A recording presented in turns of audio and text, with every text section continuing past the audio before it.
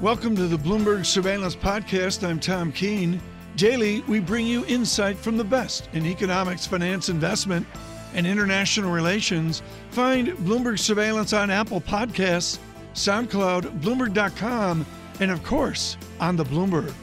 For me, front and center, how do you handicap so many of these big political issues? The headline coming from the team over at BlackRock and Russ Kostrick as follows. The biggest risks are the hardest to quantify. Trade friction, Brexit, and US 2020 elections. BlackRock's Russ Kostrick joining me around the table right now. Good morning to you, Russ. Good morning. What do you do with that? That's your line. What on earth do you do with it?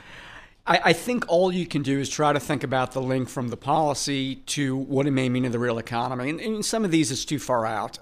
We can't really handicap the 2020 election. The trade we're dealing with in real time. And what we do know is that you've probably put the manufacturing sector in a mild recession. Thankfully, so far that has not leaked over to the household sector, which is why I think the economy is in decent shape. CNBC reporting in the last 24 hours, those talks will commence, I believe, October 10th, going into October 11th. Russ, how hopeful are you? The president talking up the prospect of a deal. It's getting closer, forever closer. I think at this point, most investors would be happy with a truce, not a deal. The reality is a lot of these issues, particularly around technology, intellectual property, state sponsorship, these go to the core of the Chinese financial model. I don't think many people expect a long-lasting deal. What people would like to see is a de-escalation of the tension, perhaps a rollback of some of the recent tariffs, and that this just goes to simmer for a while and is off of the boil. I know a company that would love to see that, and it's Micron, the chip maker, releasing earnings, and the forecast for profit really not good at all. The forecast for profit damaged by the trade tension, the stock down by 5.86% in early trading this morning. The damage is being done. Whether you look at the Micron profit forecast, whether you look at the economic confidence in Europe this morning for the Eurozone, a 4-year low, is that what you just continue to see as well, Russ, in the not-too-distant future? Just a drip feed of more negative economic data? Jonathan, I think you expressed exactly in the right way. Some damage has already been done. And even if you get a temporary truce, if you're a CEO, you're a CFO, you're thinking about your next large capital investment, you're thinking about where to build a factory, even if you have a temporary cessation of the friction, it is very hard to have a lot of confidence about that next decision, which means a lot of this is getting put off. We've had a lot of volatility in between, but to your point, stocks have done nothing for 18 months for us. Do you have a high conviction call at the moment in this market?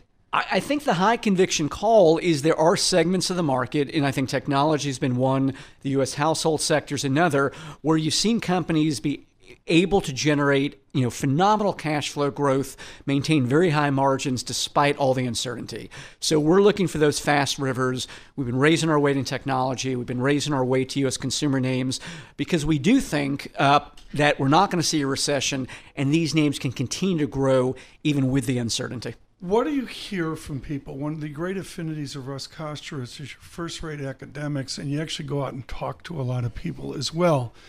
If we're very range-bound right now, what's the mood on which way we range, particularly in the equity markets? Is it just an assumption that we're waiting for news and then we break higher? I think most people probably, when you speak to individual investors, you speak to advisors, they're nervous.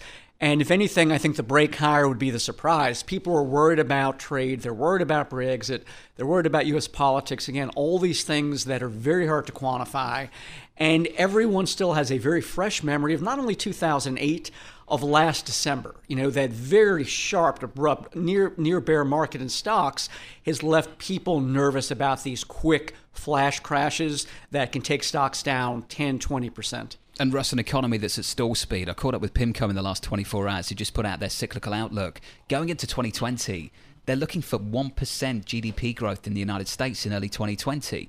Are we prepared for 1% GDP growth in America? I think we would be a bit more constructive. If you have 1% growth, then I do think you're going to have some more volatility in stocks because the earnings estimates for 2020, 10% growth are going to be very hard to hit in a 1% real GDP environment. we'd be a bit more constructive. I think you're decelerating towards trend, maybe a bit below. But to my mind, that's still closer to 2 than to 1%. Link your world with nominal GDP. If we get a dampening or stability but subpar nominal GDP, how does that fold into revenues and then down the statement to earnings? It means that your revenue growth at the aggregate is constrained. And this goes back to my point about fast rivers of cash flow. I think it does mean that investors are going to go back. That was such a good song. Do you like that? Emmylou Harris did it. Who played that? Emmylou Rivers Harris. to Cash Flow. It was just after the Graham Parker era. Fast Rivers of Cash Flow. Carry on, load that Russ, on my carry Spotify on. account. This is what the dynamic has been really for the whole post-crisis environment. You don't have that tailwind of faster nominal GDP growth. So the question is, which companies are in segments of the market that can generate top-line growth and raise margins? And those are the companies that can command that premium on their multiple. Where do you find them? What sector? I'd say you find them in technology, you find them in software, you find them in segments of the consumer, segment. Look, we're talking about a lot of gloom and doom. One thing that's worth bringing up is that the household sector is in decent shape. You've got healthy growth in disposable income. You've got healthy growth in disposable income among parts of the household sector that have the greatest propensity to spend. Savings is up. Disposable income relative to debt is up. If you don't have something blow up on trade, our view is the household sector is in good shape right now. Jonathan Golub of Credit Suisse has got a decent take on this as well. The culprit at the moment that everyone is blaming for decelerating GDP is quite clearly the trade tension. And this was a quote that came from the team at Credit Suisse yesterday. By contrast, the data shows that 2018 stimulus-driven above-trend economy is now mean reverting. Weaker non-recessionary economics should limit stock returns until the data shows signs of bottoming. So I guess the $1 trillion question is, when do we start to see signs of bottoming in this decelerating data worldwide, Russ? So I actually think there is an answer to that. And my guess is that you will start to see some stabilization in early 2020. And the reason I say that is, one thing that has gone right and why stocks have had, what has still been a relatively good year, is that central banks pivoted early in the year. And when you think about that lag between monetary accommodation of the real economy, it's 6 to 9 months. So that tells me as we get to the end of the year, we should start to see some signs of stabilization. Very good. Russ Koster, thank you so much for BlackRock. Nice briefing as well.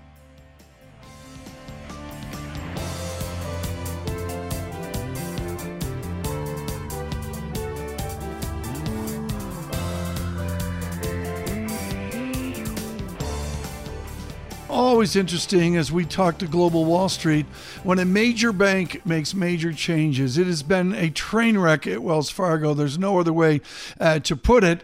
And within all that is the history of the bank, John Farrow. Crocker National, First Interstate, Bank of North America, First Security, mating with Norwest, and finally pulling in from the Deep South the venerable Wachovia Bank.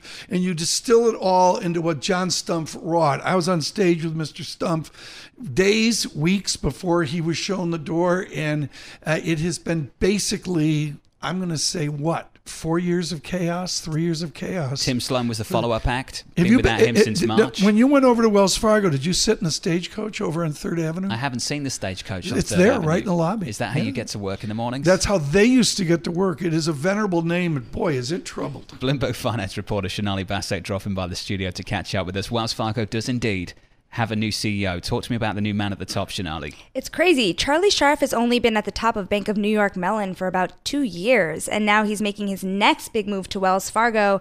Much harder story to clean up.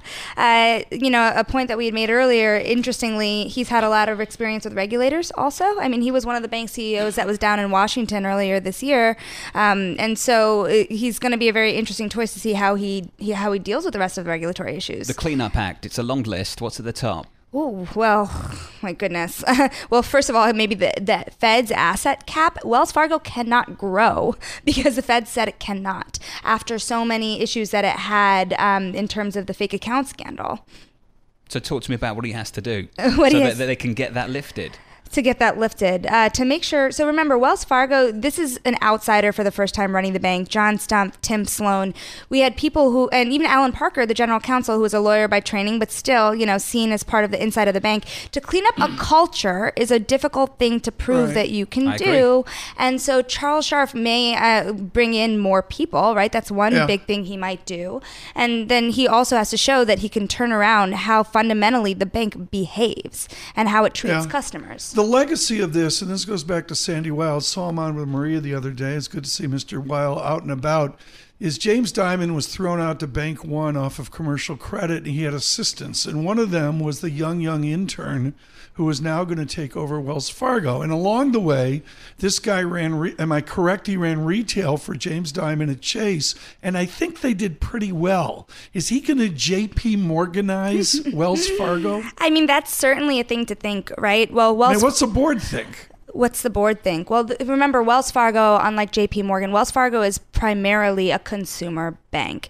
So when you say JP Morgan, you also think about sales and trading and investment banking and all of these other things. Right. I think, and Wells Fargo does have all of that, but primarily cleaning up the consumer businesses is what he's going to have to do. So JP Morgan is the new financial supermarket, right? It's everything to everybody. So making it that is not really the game here. It's cleaning it up. Psychologically, where is the center of Wells Fargo? I mean, the heritage of this, John, is the Pony Express and the Stagecoach, which they brand with going from St. Louis west, chased by Indians. I mean, that's a stereotype. How do you know all this stuff? No, it's part of the fabric of our history. Is Wells Fargo is a huge deal, the Pony Express. Yeah. But in it, some of it's mythology and some of it's actually accurate. But Shonali, where psychologically? I mean, J.P. Morgan, New York, Park Avenue. Yeah, you're asking a Where's fundamental Wells question. Fargo? Well, Wells Fargo is based in San Francisco, right? So it's a San Francisco bank. Remember, after Wachovia, also they have deep roots in the South as well. And so again, not like JP Morgan, which has this huge global expansion plan. This is America's bank, right? And what he has to deal with is mortgages to Americans across the country, right? That's a very different thing from where he was just at Bank of New York Mellon, which is it's custody, it's clearing service. It's really much more plumbing of the financial system. Let's go back to the beginning of this conversation. The cap on their ability to grow, their ability to remove that cap and then grow. Let's pretend the cap didn't exist. Right. How easy would it be to get this company growing again? Oh, well, I mean, it's really... In 20 seconds. It's not easy. Right, not easy. It's definitely a catch-up game here. You have the biggest growing faster, JP Morgan, Goldman Sachs getting into Wells Fargo's businesses with the consumer. Yeah. And so how do you catch up to that when you do have all these regulatory problems? I'm not sure. Does he clean house? I know it's too early to say that, certainly but possible. 20 or 30 people, does he bring them from BNY Mellon, or does he? What's he do? Or can I tell you something? Let alone BNY Mellon, what about JP Morgan?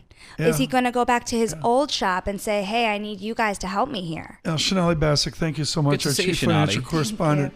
John, She loves a bit of news, doesn't she? she said breaking and Just scoopy running around and, the newsroom. Yeah, all that.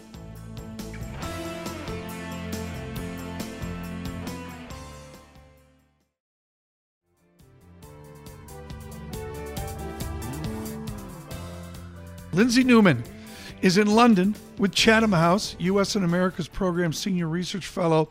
When she was at Yale a few years ago, there was partisan divide of the 19th century. We're redoing it right now, and she brilliantly captures it this morning in a note on all we've observed in Washington as well.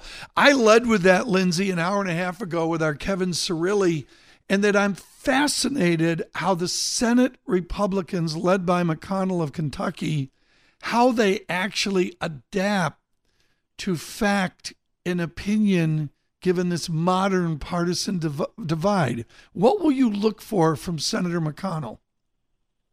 Well, first of all, thank you for having me on, and it's very kind of you to say it was just a few years ago I was at Yale. Thank you very much, Sean. Right now we've seen the whistleblower report as well as a transcript. We're getting a more complete picture of sort of the background of what will likely form the basis of this formal impeachment inquiry that Pelosi has authorized as of Tuesday. Interestingly, overnight, a lot of Senate Republicans were saying they hadn't yet had time to read the report, the whistleblower report. But what we're looking for is And, so far they're all just saying at most that it's troubling. But as sort of we're seeing polling around public appetite shifting, perhaps up about to the highest levels during Trump's presidency towards impeachment, will this prospect of an impeachment inquiry going forward, not just through the House, but to the Senate, and all the details that are perhaps going to come out right before the 2020 election, in fact, will that push them to have a more tempered view and pull back some of that unmitigated support that they continue to give Trump at this point? I was thunderstruck yesterday by the difference between Lieutenant Mueller, who served heroically in Vietnam. His leadership was acclaimed as a frontline lieutenant in Vietnam, and the way he was treated by Republicans, versus the vice admiral yesterday, with his leadership across any number of duties with the SEALs, where the Republicans are almost at the point where they can't posture the postures of the last 3 years. Have they run out of gas with this impeachment process, or do you look for them to coalesce and defend their president? It's certainly going to be a bit of mix of both. There will certainly be those who continue to support President Trump. But right now, the information that's come out between the whistleblower report and the transcript, everybody's sort of trying to digest this information. What is troubling, to take the Republican word here, is that the whistleblower report, you're hearing, are we going to find a smoking gun? And this is all just linguistics and language. But what it does provide, first and foremost, is a roadmap. And in particular, it's a roadmap that includes details that are already corroborated by the transcript, not the least of which is information around, encouraging a further investigation into CrowdStrike, encouraging this further investigation into Biden, encouraging working with Giuliani and the Attorney General Barr, all of which we saw, in fact, in the transcript that the White House ultimately released. Lindsay, are we dealing with any legal issues here, or purely political issues? Good question. Really smart. Well, that is an excellent question. And when we talk about impeachment, we all have to remember impeachable offenses are treason, bribery, and these high crimes and misdemeanors. And President Gerald Ford so famously said, high crimes and misdemeanors are just really whatever the House of Representatives of the day thinks that they are. But what we're talking about with high crimes and misdemeanors, and I think that's where the House Democrats are going to be focusing their attention, is we're talking about abuse of trust, abuse of office, unbecoming conduct, and that's quite a large bucket. The founding fathers of the Constitution intended it to be quite a large bucket that official, presidential in particular, behavior could be captured by. Lindsay, these are accusations, of course, that the Democrats have been throwing at the president since day one. There is a concern among many that they've spent so much political capital in doing so that they're going to struggle to bring the public along this time around. How do you think that's going to play out?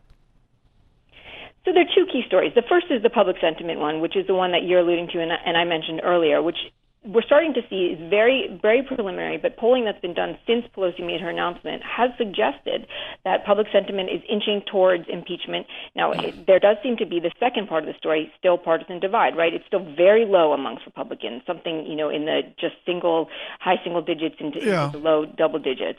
But the partisan divide issue is key because Democrats want to move quickly on this because they don't want this dragging through 2020, taking up all of the attention, because ultimately, some of the potential individuals who are going to lose out from this are anybody whose name is not Biden and Warren, who are front-running the Democratic side right now, because the attention moves away from health care, it moves away from immigration and gun control and all these issues that the vibrant Democratic field is raising, and just gets focused on impeachment. Obviously, Biden is coming out very strongly to address these issues, and then Warren, who's surging in the polls. Let me be Republican for a moment. Is the constructive plan here to just delay in a collegial way? I mean, it takes a process, and is the best, not weapon, but best strategy of the president's supporters to just stretch things out by a day here, a weekend there?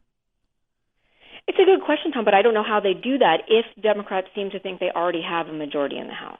And that's what they need to pass this along to the Senate. So they'll just need a majority once they drop the articles of impeachment. And so the Republican delay tactics, whatever they Right. may be, it's still going to land in the Senate. Lindsay Newman, If thank you. Democrats, sorry. Well, no, I'm sorry. I meant to. Don't worry, let you Lindsay. finish. Tom does this. He stamps all over the Lindsay- guests and then they don't complete their thoughts. Lindsay Newman, thank you so much. We look forward to seeing you in London with Chatham House this morning. I'm looking at the markets. It might have been a vital conclusion It was. to the I answer. know. I'm sorry. It's Friday. Give me a break. I'm focused on Arsenal, Man U, Monday.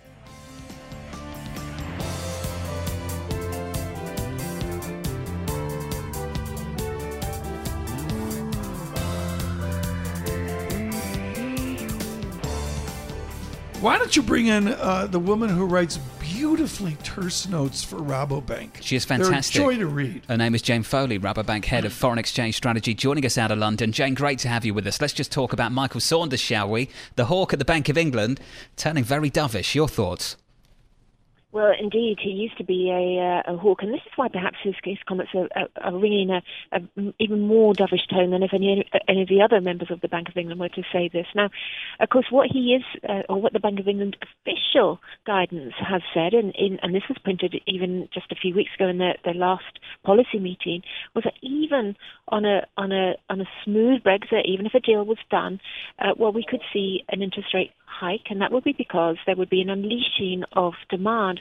And what Saunders is saying is that global growth, or softer global growth, is actually opening up what he says a modest amount of spare capacity. So he is basically saying that the headwinds to growth probably mean that even on a smooth Brexit now, we would probably see an interest rate cut. Now, the money market, of course, had already been pricing that in, but his comments did reinforce that move. So the market began to think, well, perhaps we will see the interest rate cut by maybe the middle of next year.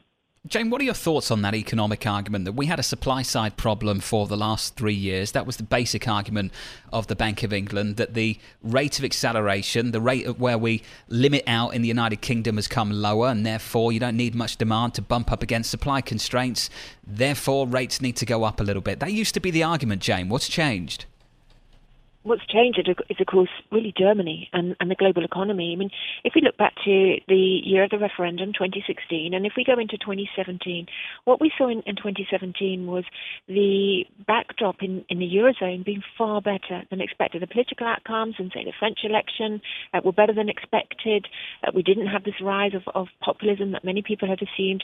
The growth data, almost from the 1st of January, were coming in much better than expected. So, if you like, the better backdrop in the Eurozone, particularly with respect to growth, was protecting the UK economy. It was allowing all boats to rise, if you like. And now, of course, we have the opposite. We've got the German industrial sector in recession, markets talking about the German economy potentially being close to falling into recession. PMI data across the Eurozone, they've been falling lower now for almost 2 years.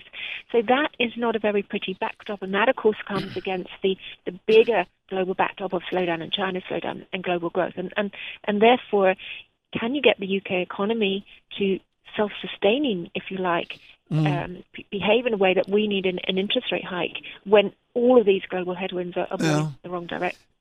Jane, what's so scary about your research is you'll always have a chart where you can extrapolate it worldwide. You do that with New Zealand. You have a spectacular chart wondering if quantitative easing in New Zealand leads to house price inflation. Let's take that globally, and it goes right into the repo debate here in the United States.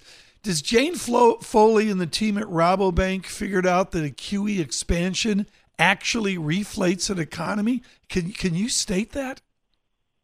Well, this is interesting because I think you can definitely see signs of this. I mean, of course, they haven't used quantitative easing in New Zealand yet, but they have got very low interest rates for the New Zealand economy, and this is the same, of course, for all developed economies. And you can look at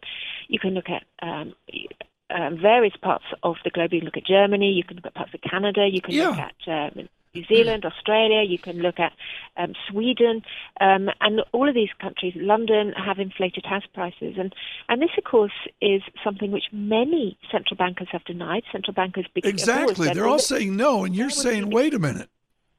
Well, some of the smaller central bankers haven't denied it. Now, this is interesting. If you go up to Scandinavia, if you look at Sweden, when they do talk about this more openly, they are concerned about the impact of house prices. And it's not house prices per se. It's basically when people chase, particularly young people who haven't had a house before, if they chase house prices higher, they end up with an awful lot of household debt. And, of course, this is a real concern. If this begins to tip over, that's the real concern.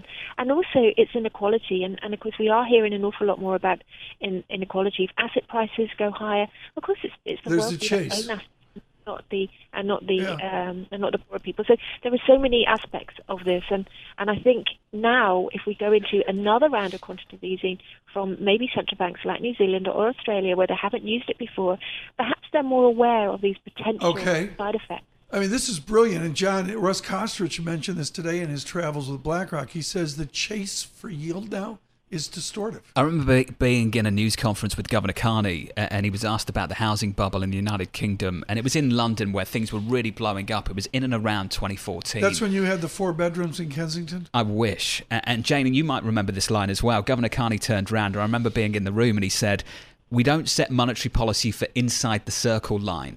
And essentially what he was saying is that if there was a problem, it was in London and it wasn't their problem. And Jane, these are the kind of things that I actually hear from monetary policymakers sometimes, that they focus on the broader story, and these pockets of risk-taking that they don't think are systemic, they just assume it's not their problem. Jane, what do you make of that approach? Well, I think really what we know about monetary policy, whether or not this is quantitative easing or interest rate policy, is that it is a blunt tool. And if you use a blunt tool, then you are more likely to have these side effects.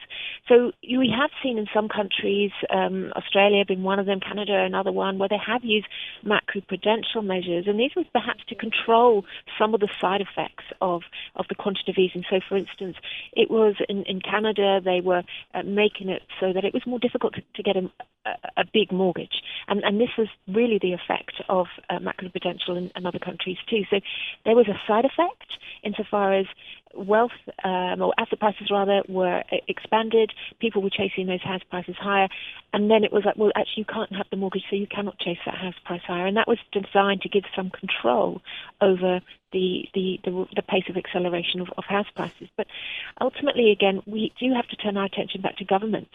And what is government policy going to do to try and contain some of these side effects of monetary policy, or indeed in countries such as Germany or countries such as New Zealand, Australia? What is the government going to do to be able to fine-tune the stimulus to where we need it, without relying so much on the tools of monetary policy, which are very blunt?